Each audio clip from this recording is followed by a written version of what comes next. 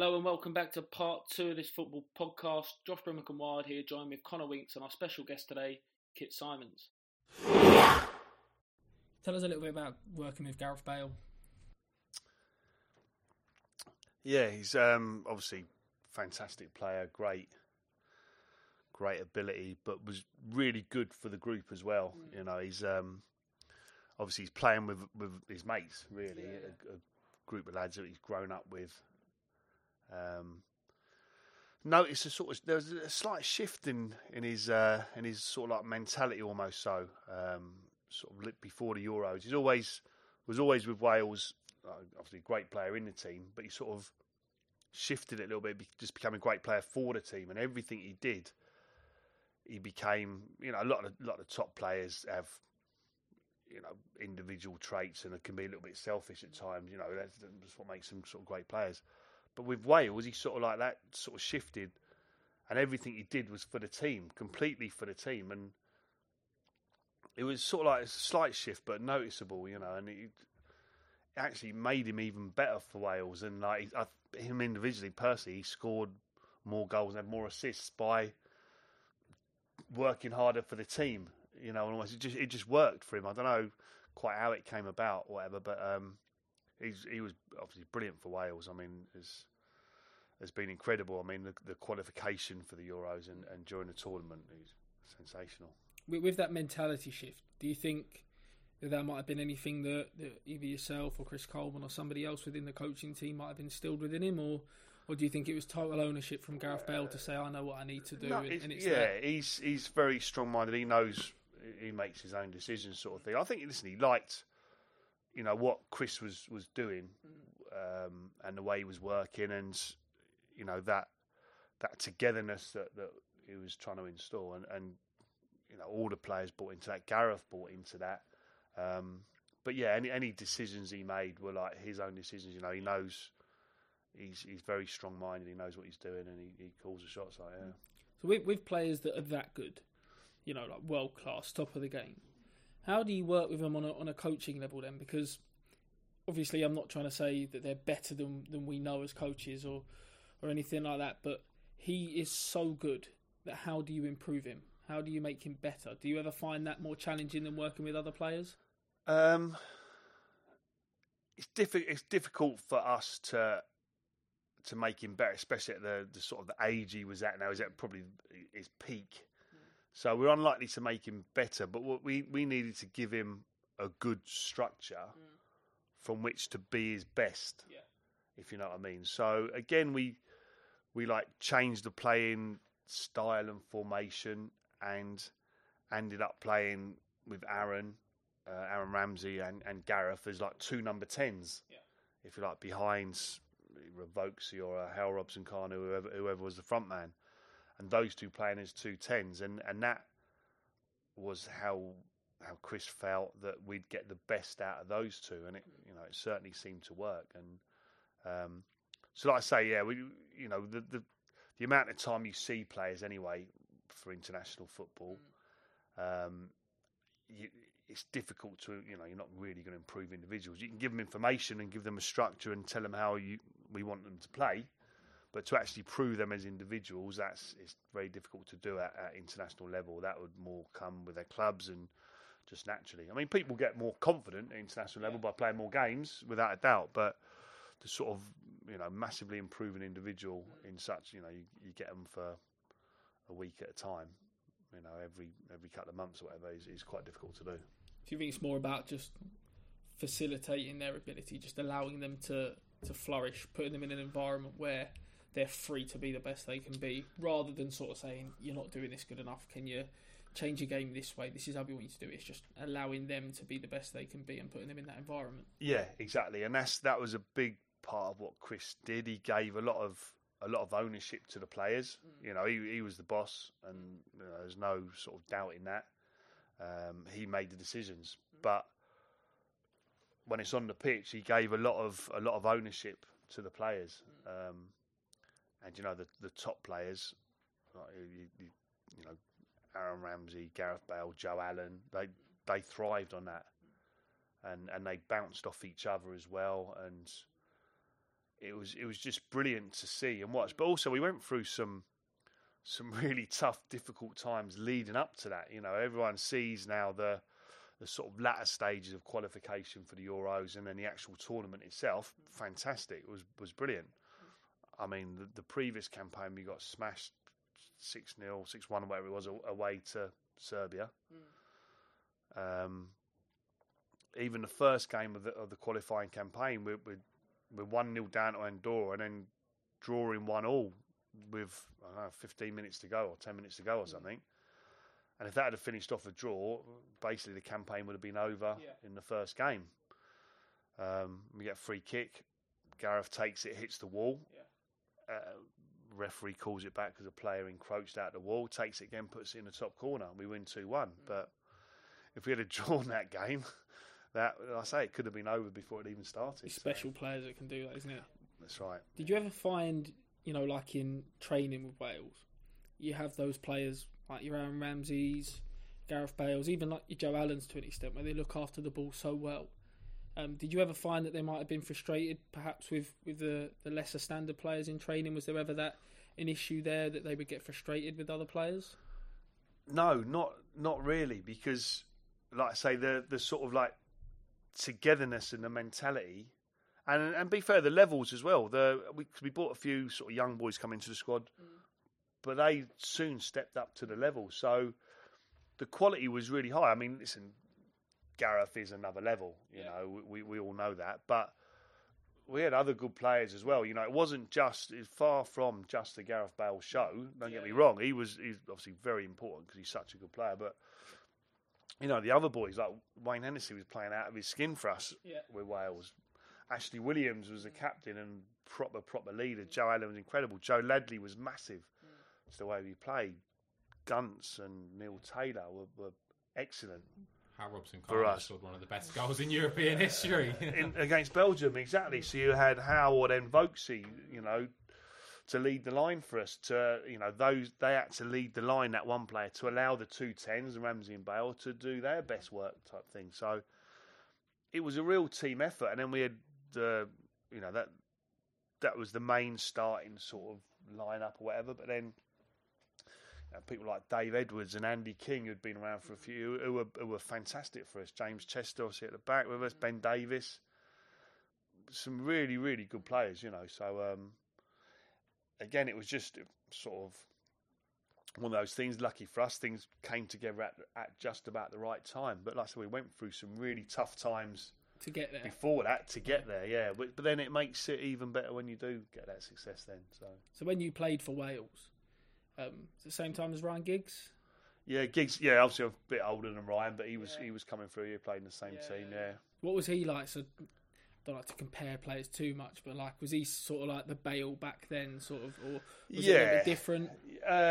Yeah, lot of similarities. I mean, he came in as a real sort of young kid into the world. I mean, I came in a few years before as a young kid myself, but then I was more established, obviously, by the time Ryan came in, and you can see he was special. Yeah, special talent, special player. Like, he was brilliant. How good was he? Giggsy, brilliant. He's he was probably the best player I played with. Really? Yeah. Because I mean, it's a little bit different now, the way the game's played, with these wingers now becoming inside forwards and playing in the front line. So I think their goal return and their assist return per game is kind of always recognised a little bit higher. So the likes of Mo Salah, Sadio Mane, they're pipping 20-odd goals a season, which are statistics that players like Ryan Giggs would never have got.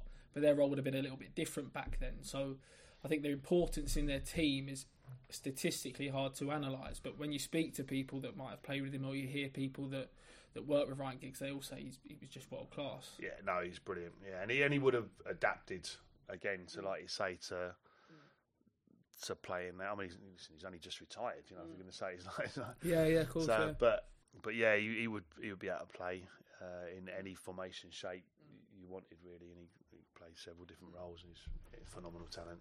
Yeah. So moving on a little bit from I was about to Wales. do Sorry, a really mate. good link from Wales, You got a good actually. link It was from about Wales? to be some world-class podcasting, to be honest. Go on, mate. I'll let you be the world-class Love this. Here we podcaster. go. Johnny Williams. You had him at Wales, yeah, and then you had him at Sunderland. That was where I which was is going. exactly That's where exactly we want where to I be. was going. You're in sync. These boys are in sync. I love it. I love it. Love it. How you must be delighted seeing him at the moment, actually staying fit. Just actually and playing that's the football. big thing for him because Yeah. I've known Johnny for years and years, and looks such a nice boy. Yeah. He is one of the nicest boys in football. Literally, he's such a good lad, and such a great talent. But just had a stinker with injuries throughout his career, and it is just staying fit for a period of time. And he's a really good player, but had never had a consistent run. I think he's one of the only players that I've ever seen who seems to kind of be universally liked, because he's been universally liked everywhere he goes, firstly, and then obviously he went on the Sunderland documentary and he opened himself up, he let himself be vulnerable. He Comes across so well. You look doesn't at, he? Yeah. for example, Jack Rodwell wouldn't talk to the cameras, would he, at the time? And Williams is there letting them come in on a sports therapy session and, really like being vulnerable, which you wouldn't expect to see from a lot of footballers. So I think that's like massive for him. But how would you have I see a player like that, obviously his confidence was completely shot.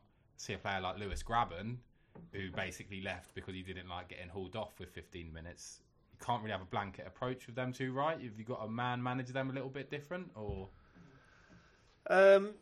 Chris certainly dealt with both players differently. Obviously, Grabs I knew from Palace as well, Yeah. when he was a kid at Palace when I was there. It was a really difficult time for everyone being at the club. Grabs' loan had come to an end. There was a potential option for him to stay if he wanted to. But listen, it wasn't to be, and he's going on now and doing very well at Forest. So he's a good player, and good luck to him. But yeah, you sort of want to try and be consistent, I think, with players, but everyone's an individual, and you do treat players differently. Well, they both joined on loan in the same season, and you think Williams is there. He's saying, "I'm desperate to pull the red and white shirt on," really sort of like buying into what the club is and everything about it is. You don't get that. Well, I mean, this is only from the documentary. I'm sure you're better placed to say, but it doesn't look like Grabban's got that same sort of mentality. It's very much, which I suppose most strikers are, within their own self, within their own head. It's about Lewis Grabban rather than Sunderland FC. So I don't know. I just thought it must be quite difficult, have those even sort of same players in the squad and the team, and not giving them different treatment. Well, it is. I mean, the big problem with it was Johnny wasn't fit most of the time. I mean, the day I went up there, the day before, sort of Chris signed the contracts and stuff, I went up to watch. The team played Millwall, and Johnny did his shoulder, dislocated his shoulder, which is a recurring thing, yeah. and he was out for a few months with that. And Duncan Watmore does his crew shirts on the same day, so I don't remember the game, but both keepers threw like absolute It was that howlers. crazy game, wasn't it? I remember that they both just let in 2 goals each, didn't they? Yeah, two horrific. It's 2-2, and I remember they went round. 4 goalkeeping errors sort of thing. Yeah. So Are you sure this is the second highest division in English? I know, yes. Keepers chucking the ball. I was on the phone to Chris after going, like, cancel your flight. Honestly. So thinking about going to Sunderland then, so I'm sure prior to taking the job you were informed about this documentary. No. You were? No! Oh my God. So you just turned up and there's just a big fuck off film set and they're just like, yeah, by the way, you're going to be documenting your entire job here. No, so Martin Bain was the chief exec who did a brilliant job, in my opinion, at Sunderland, and under very, very difficult circumstances. I agree, got a lot of stick for it. But And he got a lot of stick from certain quarters. But he was a good guy, Martin. He's very, very good and very good at his job, I felt. parameters he was working with were difficult, weren't they? Really Very difficult. Yeah, it's very, very difficult indeed. But we'd sort of like agreed the contracts. We're just about to sign them. And he was like, "Oh yeah, one last thing, just better let you know." And then he dropped in about the Netflix stock. So it was a bit late to go back then. But yeah, was exactly, it in the contract that you had to do like interviews? Or was it any part of it? No, I don't think it was actually in the contract, but the club had agreed to. Well, basically the owner, Ellis, the owner at the time, Ellis Short, had agreed to do it. I'm sure And there was some financial reward for the club for getting involved. I don't know. Again, I've no idea. We certainly didn't see any of it. Yeah. We didn't get any players out of it anyway. That's for sure. So he'd agreed to it, and that was it. Once he'd agreed, everyone else had to agree. It wasn't non-negotiable, not an option type thing. So did you know what it was? So when he sort of said, by the way, there's this little Netflix documentary. Were you aware of just how in depth it was going to go, and they were pretty much not at the time. Not at the time. But then, sort of quite early on, we saw some sort of cuts from it. But then one of the guys who was working for the company, we got sort of really friendly with, who's a real good lad actually. So he sort of clued us in on a lot of things. And it was. I've still not seen it, to be honest, but I've seen little clips of it, and people I speak to says it was very well sort of put together. It was, yeah, and well, done. It's a bit different from your normal sort of football documentary or whatever. So, listen, it was if it showed, it was a brilliant football club, having a horrific time, but with some brilliant people working at the club and some great supporters. So if it came out showing that, then it's been a true reflection. Well, the narrative of it was very good from a perspective of you and Chris Coleman.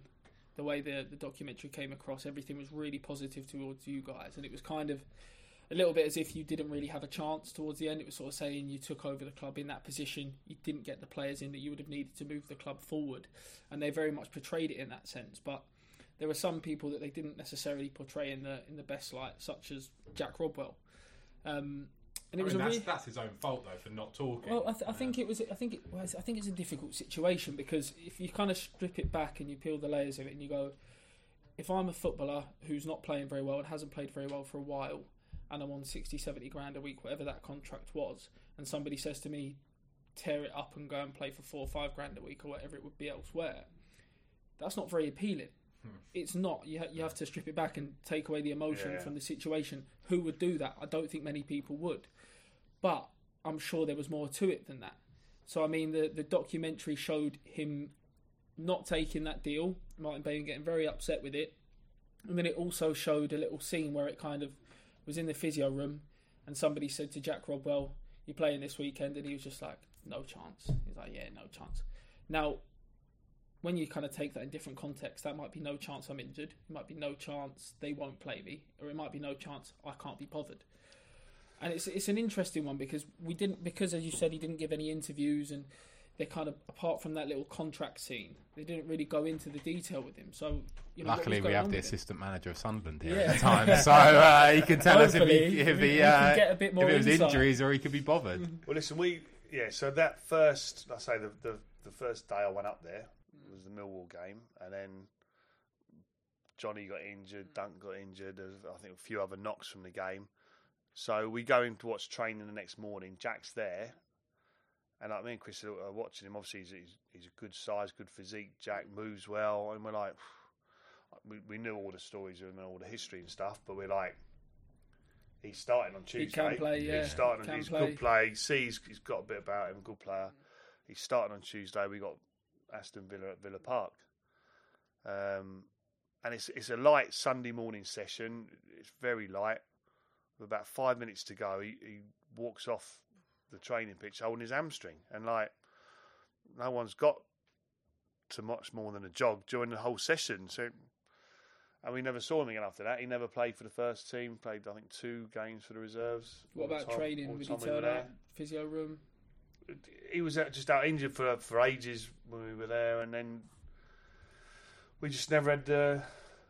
He was never available to play. Did you speak to the physios?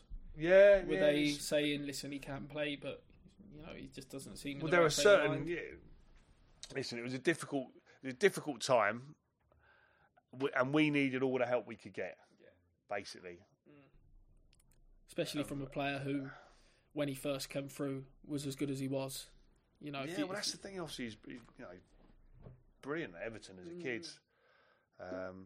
Didn't play that much at Man City. Had a lot of injuries. To be fair, was injured quite a bit at Man City, and then obviously had a terrible record, terrible time at Sunderland.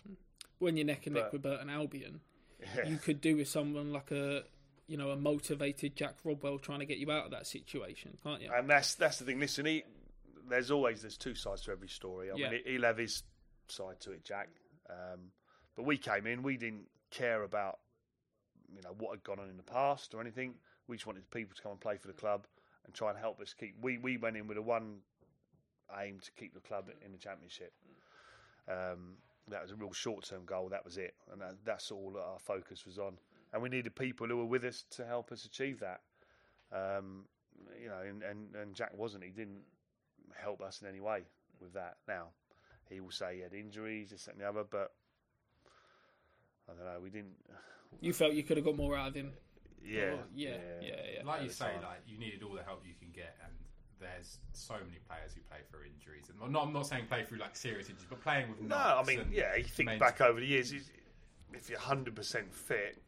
Is anyone ever 100% Yeah, exactly. fit? You've always got something grumbling or not quite right, or You can just tell though, can't you? Like if you're a player and you're injured and you want to get back fit, you've got to be a bit busy, haven't you? You talk to the manager, you talk to the assistant, you watch training, you do things where it's like you show that you're really, really waiting for that chance to break back in. Show that you want to play. And if you're just in a physio's room, just getting rub downs, and then first one to leave, last one in the morning, and things like that, you're not involved. You've kind of got to do that little bit extra just to prove that you're ready to play, or prove that you're working hard, so that the second the physio gives you the green light, you're good to go.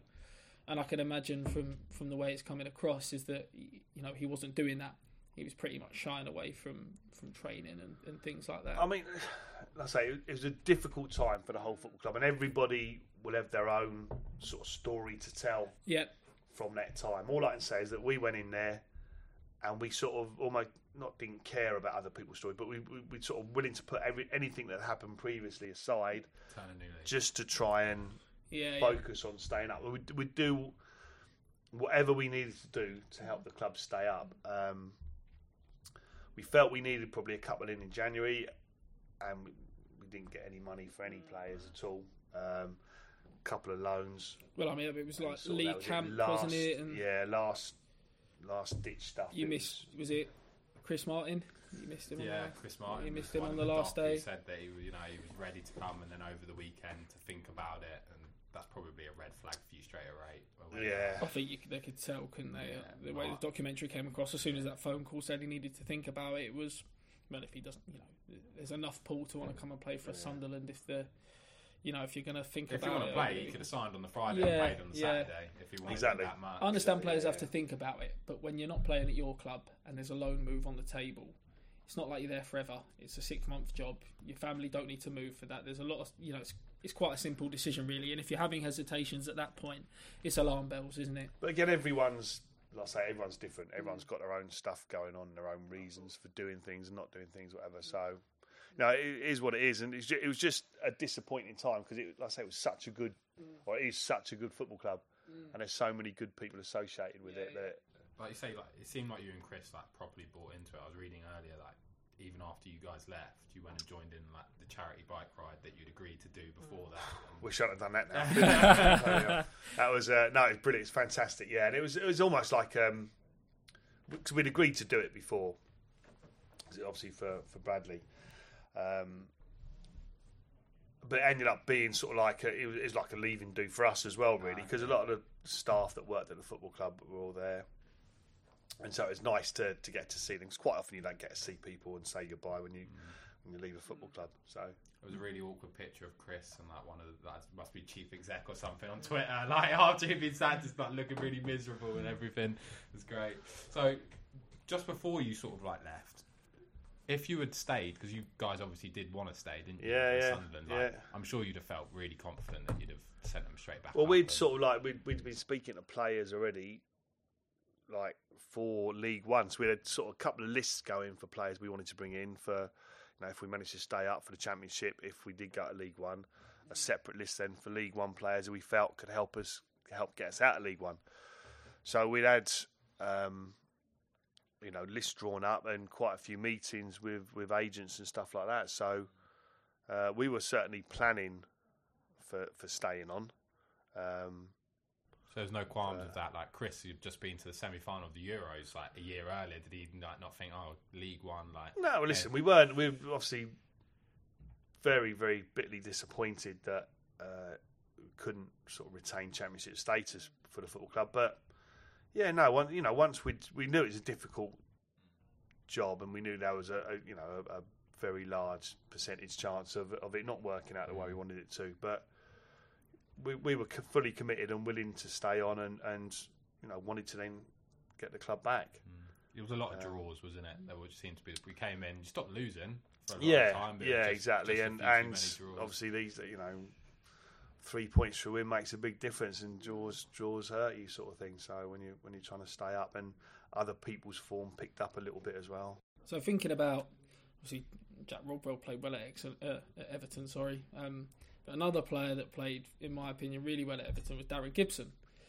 And obviously his time at Sunderland that season was a bit strange, wasn't it? So he started on a really, really weird note where he'd had that drunk night in a pub where he'd been filmed talking about, his teammates aren't trying and this, that and the other, and people in the pub are sort of saying to him, yeah, but you're out here on the piss, mate, what are you doing? And he's sort of saying, yeah, but they don't want to play for the club. And I could imagine how awkward that must have been for him going back in the changing room after that.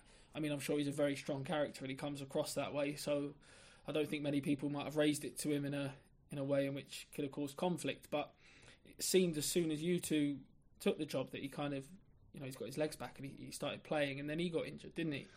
Yeah, it was a real shame for, obviously, big blow for us in the football club, but big blow for him as well, because he was really in good form, Gibbo. He was playing very, very well for us, and sort of properly pulling the strings in that central midfield role, which you need someone in there doing that. So it was such a shame, and he basically ripped the tendon off his bone, which was like, so it's not just he didn't play again that season, a little strain. Well, he did he had a drink driving crash, didn't he?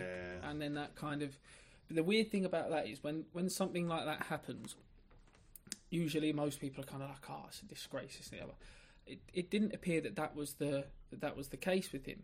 It kind of appeared we've had to let him go, but we're really kind of sad about that. That was kind of the approach that was kind of given across in the documentary, and I think it was quite clear how important Darren was for the club, and how he was held in high regard.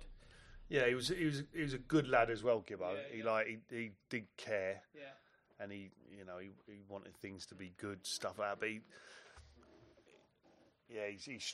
the injury really knocked him back, and I always really liked him as a player. At Everton, he just kept the ball moving all the time, just picking up the ball. I really liked him. So I thought, having him in that team, it could have made a big difference. But obviously, if he's unavailable for injury, then there's nothing you can do. And if that adds to a list of Johnny Williams, Jack Rodwell, and these big profile players, it's very, very difficult to move them out and get in an Ashley Fletcher on loan, who he's a good young lad, but I'm sure he didn't have the kind of prolific goal scoring record at Championship level that you were looking for to get you 10, 15 goals second half of the season that could pip the points up. So that must have been very, very difficult at that period of time to kind of turn the club around. Do you ever feel like there is something you could have done differently? I mean, if you look at, for example, Lewis Grabban, do you think, although his attitude might not have been as stellar as a Johnny Williams, do you think perhaps if we'd have just forced to keep him, he might have got us that goal in that draw or anything like that? No, I think Lewis. I knew Lewis, like I say, from Palace days when he was in the academy at Palace and that, and he's taken reserves and stuff like that. So I've known him for a long time, and I've always got on really well with him, Babs. And he's a good player. He scores goals, but also once he makes his mind up, he wants to go, and he's going to go. So. We needed everything. It wasn't just goals. It was we couldn't keep clean sheets either. It was like the team was struggling. Confidence was shot. But every now and then we'd show little signs, and it would click, and we'd do really like. I remember watching Derby, and 4-0, wasn't it? 4-0, 4-1, 4-1, wasn't it? Smashed Derby, yeah. So Ashley Fletcher got his first goal, and was suddenly like, blimey, But there were so many moments and things we think, this is it. This is a massive moment for us, and we'll be all right now. And it couldn't quite get it going. Like the Fulham win, Derby win, we were 3-0 down at half time away at Bristol City, and you're thinking, doomed. Turn it round 3-3, and I think Fletch hits the bar or something from 3 yards out. So we could have been 5-6 down at half time. We could have gone and won it second half. And you're like, but just getting a point from being 3-0 down at Ashton Gate, you think, this is a turning point for us. If you can offer that half of football in another game, you've won. Yeah, exactly. It's one of those. Yeah, but that's where it was so frustrating because, like I said, ultimately we ended up getting relegated, and there are a lot of poor results and performances mixed in with it as well. But we had some big moments, like first league win away at Burton and things like that, massive, and like crowded away fans were fantastic. Yeah, so good, but it was tough playing at home. The whole experience was brilliant, like I say, and it ended up not how we wanted it to. Obviously, the club got relegated, but I don't regret taking it on. And Chris is the same. It's a fantastic football club.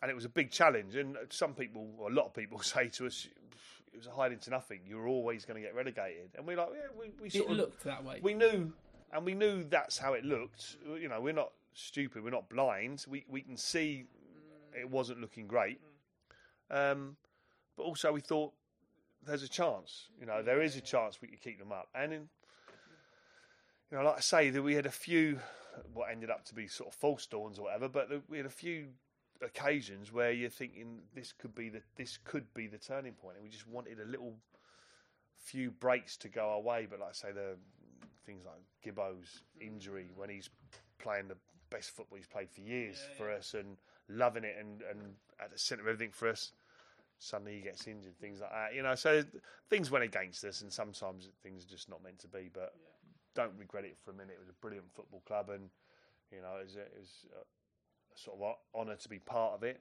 And that's put behind us now. If you'll indulge us, Kit, for a little bit, going to change it up, if that's all right. Absolutely. Got a quick quiz for you that you have to answer immediately. Okay. They're opinion based. There's no right or wrong answers. Right, okay. It's on what your personal preference would be. But the thing is, you can't think about it. You have to. I don't know these yet, so I'm looking forward to this as well. Anything first one's a very easy one. So as soon as you answer, I'm going to ask the next one, all right? There's only 5, so it's not going to be too bad. So, Gidding, ready? Good to go. Best player you've played against? Marco van Basten. Worst player you've played with? No thinking. Come on, that's it. He's going to pick some young player who's played like one game. He's going to kill him. Oh no, I can't. All right, fair enough. Favourite manager played under? Jim Smith. If you could play under any manager in the world right now, who would it be? Ooh. Well, I'm an Arsenal fan. Emery? Yeah. Oh, jeez. I would have said that myself. Nor would I say it. Last of all, before you retire, the one player in the world you'd like to manage that isn't Messi or Ronaldo? Gareth Bale again. Gareth Bale again. Is that you saying you want the Welsh job back? Or the Madrid one? I'll leave that one open, Kit Simon's called him for Wales job. Another quiz. This is going to be you versus Josh. All right. We've pulled up Championship Manager 0102 and pulled your stats. Oh, God. And we've got 5 different stats. They're all out of 20. So I don't know who this is harder for, because you don't have the Championship Manager experience. But no. I don't know Kit well as a player.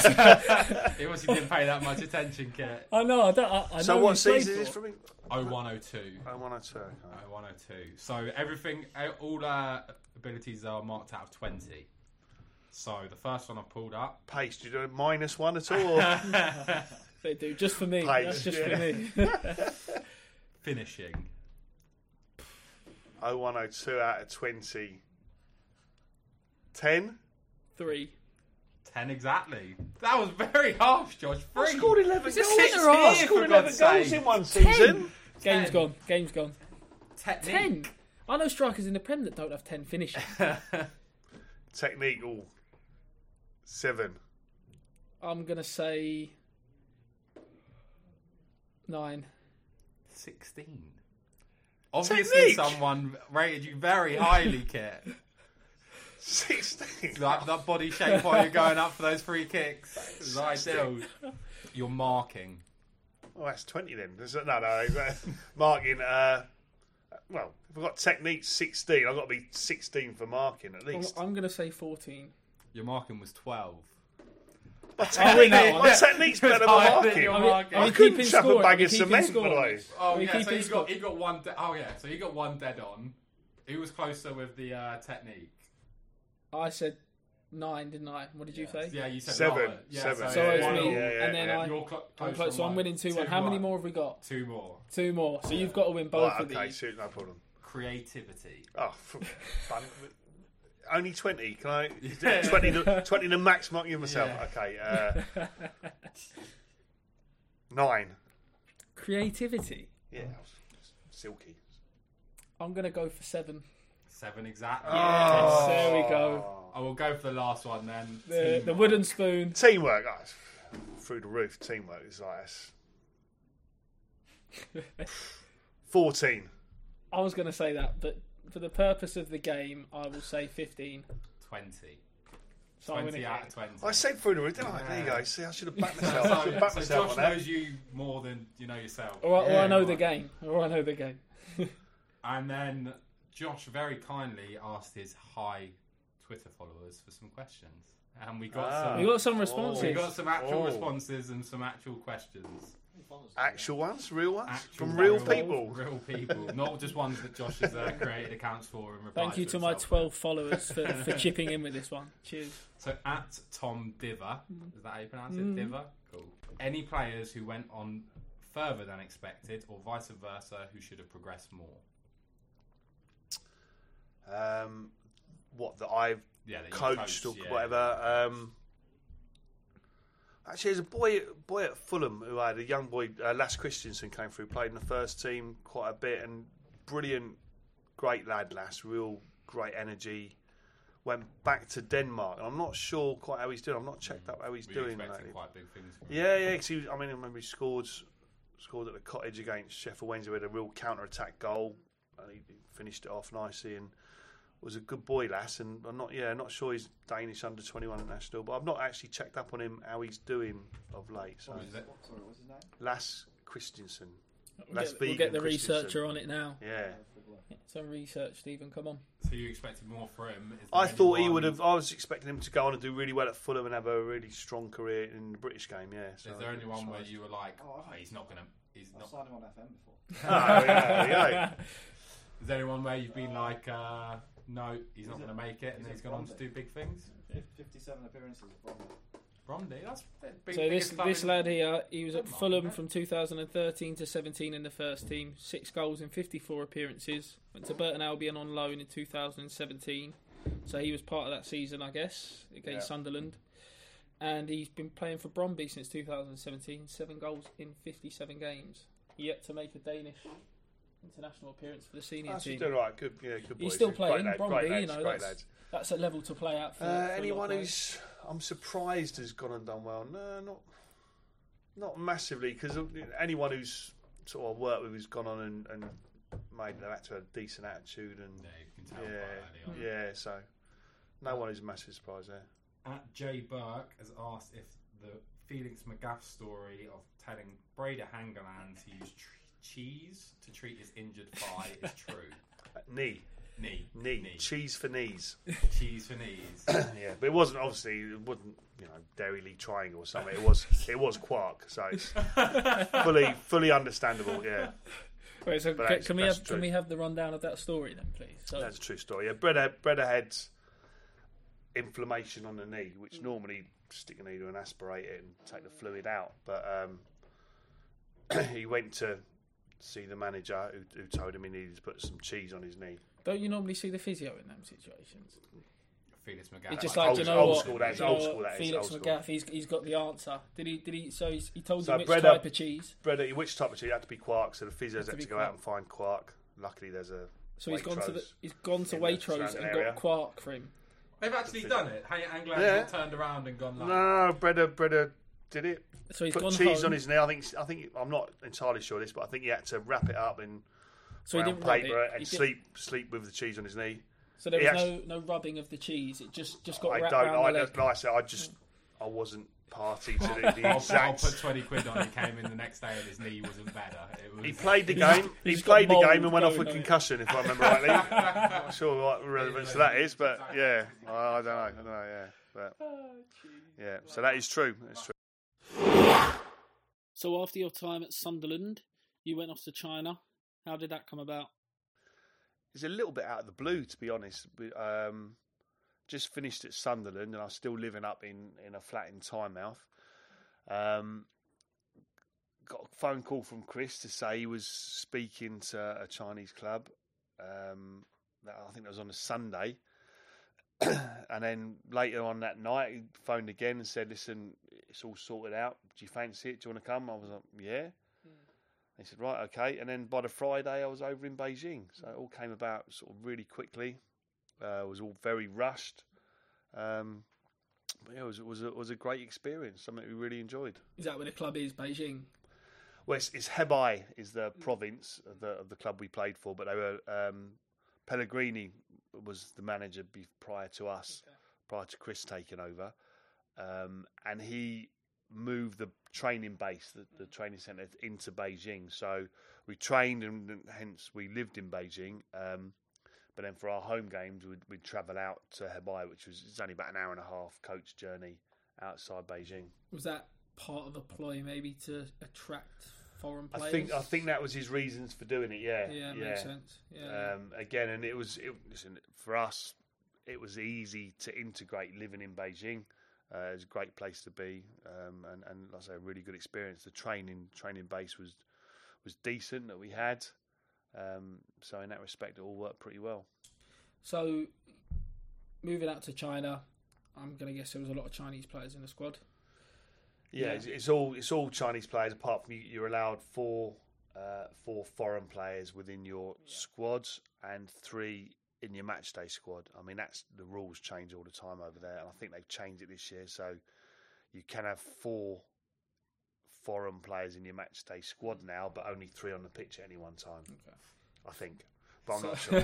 Again, it's probably changed next week. It's good that you sound so sure of yourself. Yeah. Well, they're not sure. They change. Like I say, it changes every other week. So you and Chris went over there speaking English, and how did that transpire when you're trying to coach players? Then, I mean, football is pretty universal. You can get your point across most of the time by sort of shouting in a certain tone and waving your arms around. You know, there's a bit of that going on. But we had translator who was fantastic, guy called T, who was absolutely brilliant. And so he would, obviously Chris would speak, and then this guy would translate. I mean, the biggest off-putting thing there was Chris would speak, the guy would translate, but then you'd hear other talking sort of in the back of the room or on the pitch, and you like looking around, and it was the other translators for the foreign players then having to translate into their language as well. So you had Chris telling a Mandarin translator to tell the Chinese players, that then the Chinese translator would tell the Argentinian players exactly what Chris told the Chinese. Exactly. So we had a Spanish speaking translator boy called Diego, who's like translating them for Mascherano Lavezzi, and then we had French-speaking translator. So it's quite literally the biggest game of Chinese whispers you've ever experienced. Absolutely. Mascherano not have that great English? No, Mascher didn't need it. To be fair, I was going to say, was it Coleman's accent? And he was saying, I'm going to need a translator it's his for this Swansea guy. accent. Yeah, it's his Jack accent. But no, Mascher was fantastic for us, and he'd obviously been at West Ham and Liverpool and stuff, so his English was excellent. So he didn't need a translator, but he still had one. Yeah. How did that sort of translate? Like when Chris Coleman was really unhappy with the team. Yeah, it was again hairdryer. yeah, Mandarin hairdryer. Mandarin hairdryer. Exactly. So no, it worked well actually, and the players I think could tell when he wasn't happy. He doesn't exactly hide it, Chris. He sort of wears his heart on his sleeve. But then the translator T would actually then translate it afterwards, and he'd show the same characteristics, and it was hilarious. Honestly, it was brilliant. But he was very, very good, and he would get the point across, because if Chris is angry, and then he says it in like a soft voice afterwards, it loses a bit of impact. That I find funny. Loses a bit of impact. He has to copy him. Yeah, but he can't have somebody going, "You're not doing this, you're not doing that," and then get somebody in and just be like, "Yeah." So he says, "You're not doing this." He has to do the same thing. So that's where he was good. I mean, like I say, this boy, the translator we had was very good. He'd previously done a football scholarship in the States. He had that bit of knowledge then. So he got football. He understood football because some of the translators, there were a few other translators there who had no football backgrounds. Yeah, and they struggled a little bit, but. He was excellent. Diego, the other boy, the Spanish boy for Masha and Lavezzi, also got football. So he was very good. And it's, you think it's an obvious thing, but if you just get a translator and who's very good at translating from English to Chinese, but doesn't actually understand football, there are so many, so many things, especially with us, that we was, you just come out with like you're trying to say something, you talk about the back stick. Buzzwords, isn't it? Hang it up, back stick, and like we think nothing of it, and then translators looking at us completely blank, like what language are you speaking? And you think they get it, but people don't. Football is almost its own language, so you need a translator who gets English into Chinese, but also knows football. They know exactly how to translate what you're talking about, exactly, whether it's buzzwords, football terms, and I can imagine that can be quite difficult because. So when you're doing your training sessions.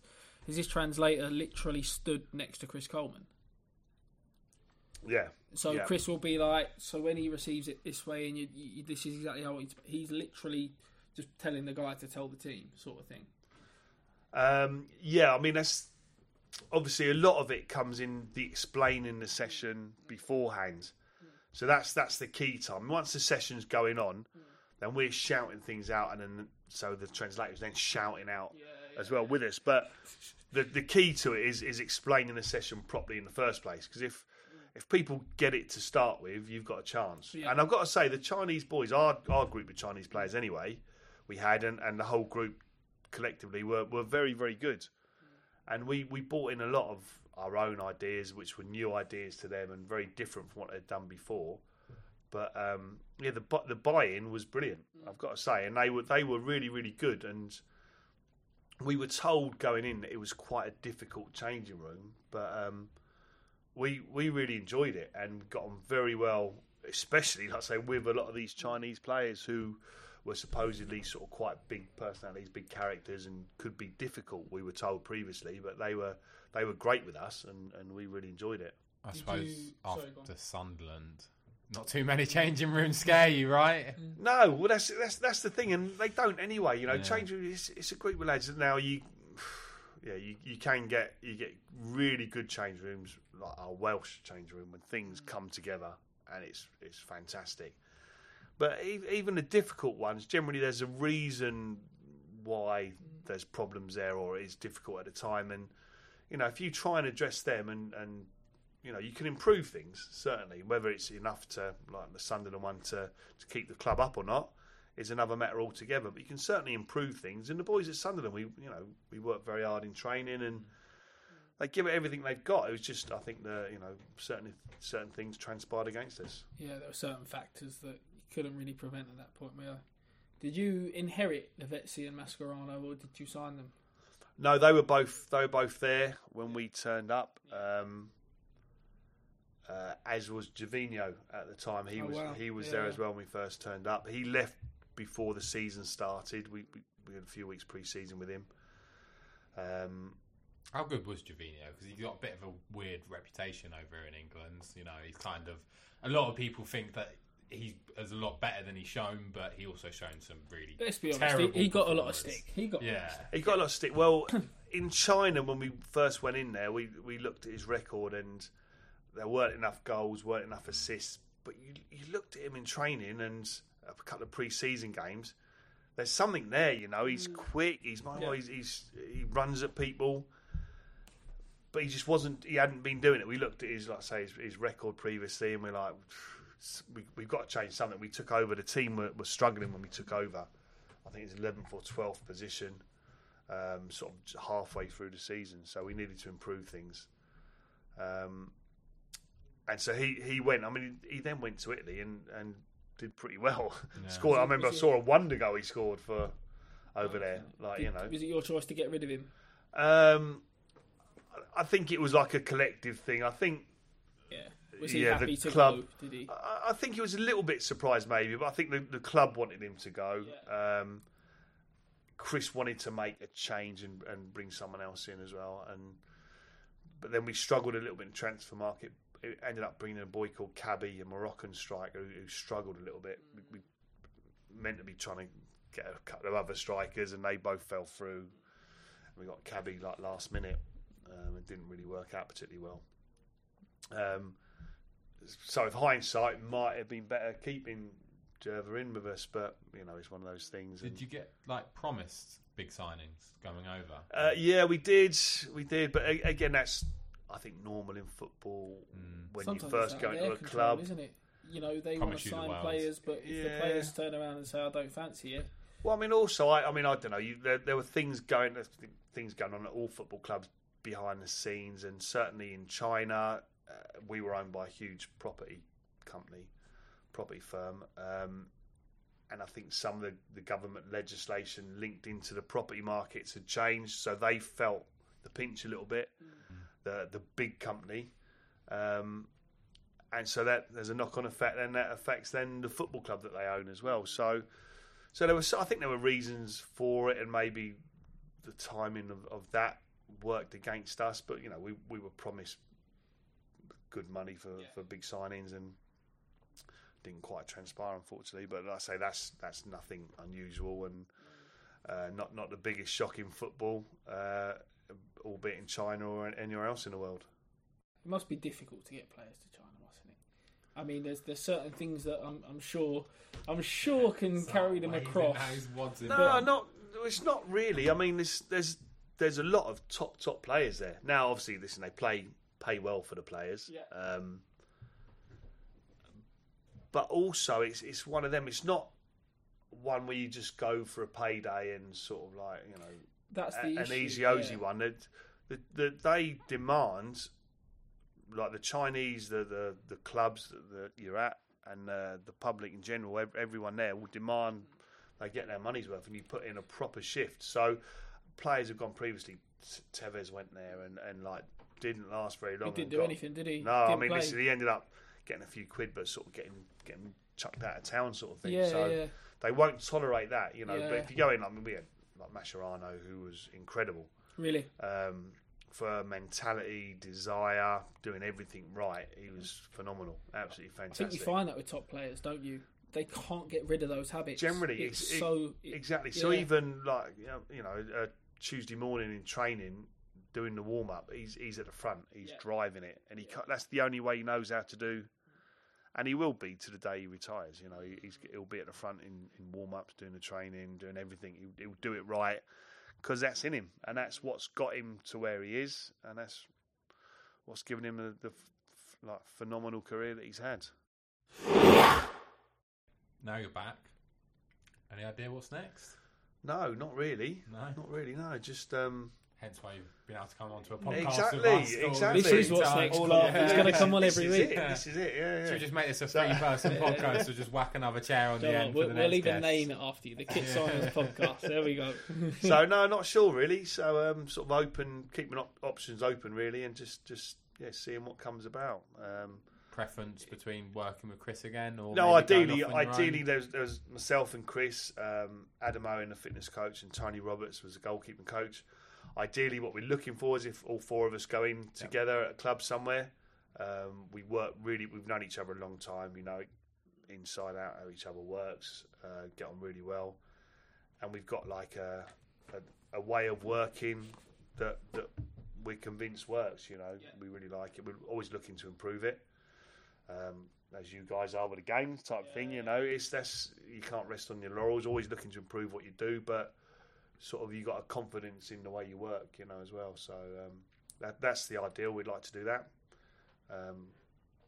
More than happy to go abroad again. You know, I enjoyed the experience in China. Chris has worked in Spain. He's worked in Greece. Obviously, we've all done the international thing, so yeah, we'd probably look to go abroad again initially, but might end up back home domestically, but we'll wait and see. So just lastly, I think, are there any other stories you'd be interested in sharing about your playing career? I don't know whether any people you might have met, perhaps a Wales manager or someone that you might have some funny stories about. Manager. I'll tell you the one quick Bobby Gould story. So we were Gary Speed was the captain. Speed was the captain. We were having a bad time, not on a good run at all. Goldie's manager. We're training at Usk Open Prison. Again, which is a story in itself, yeah. So the Welsh team was training at Usk Open Prison. So we actually had a game against the inmates once as well. But so that's another story. So we're running around the outside of the pitch doing a warm up, and Bobby Gould's the manager. He's in the middle, and he calls in Gary Speed. Calls in Mark Hughes. Sorry, Sparky calls him over the pitch. So we get an inkling, we sort of guess what's happening. So calls Sparky in the middle, and Mark, I'm going to make you captain of Wales on Wednesday night. Sparky's like, all right, have you told Gary, Bob?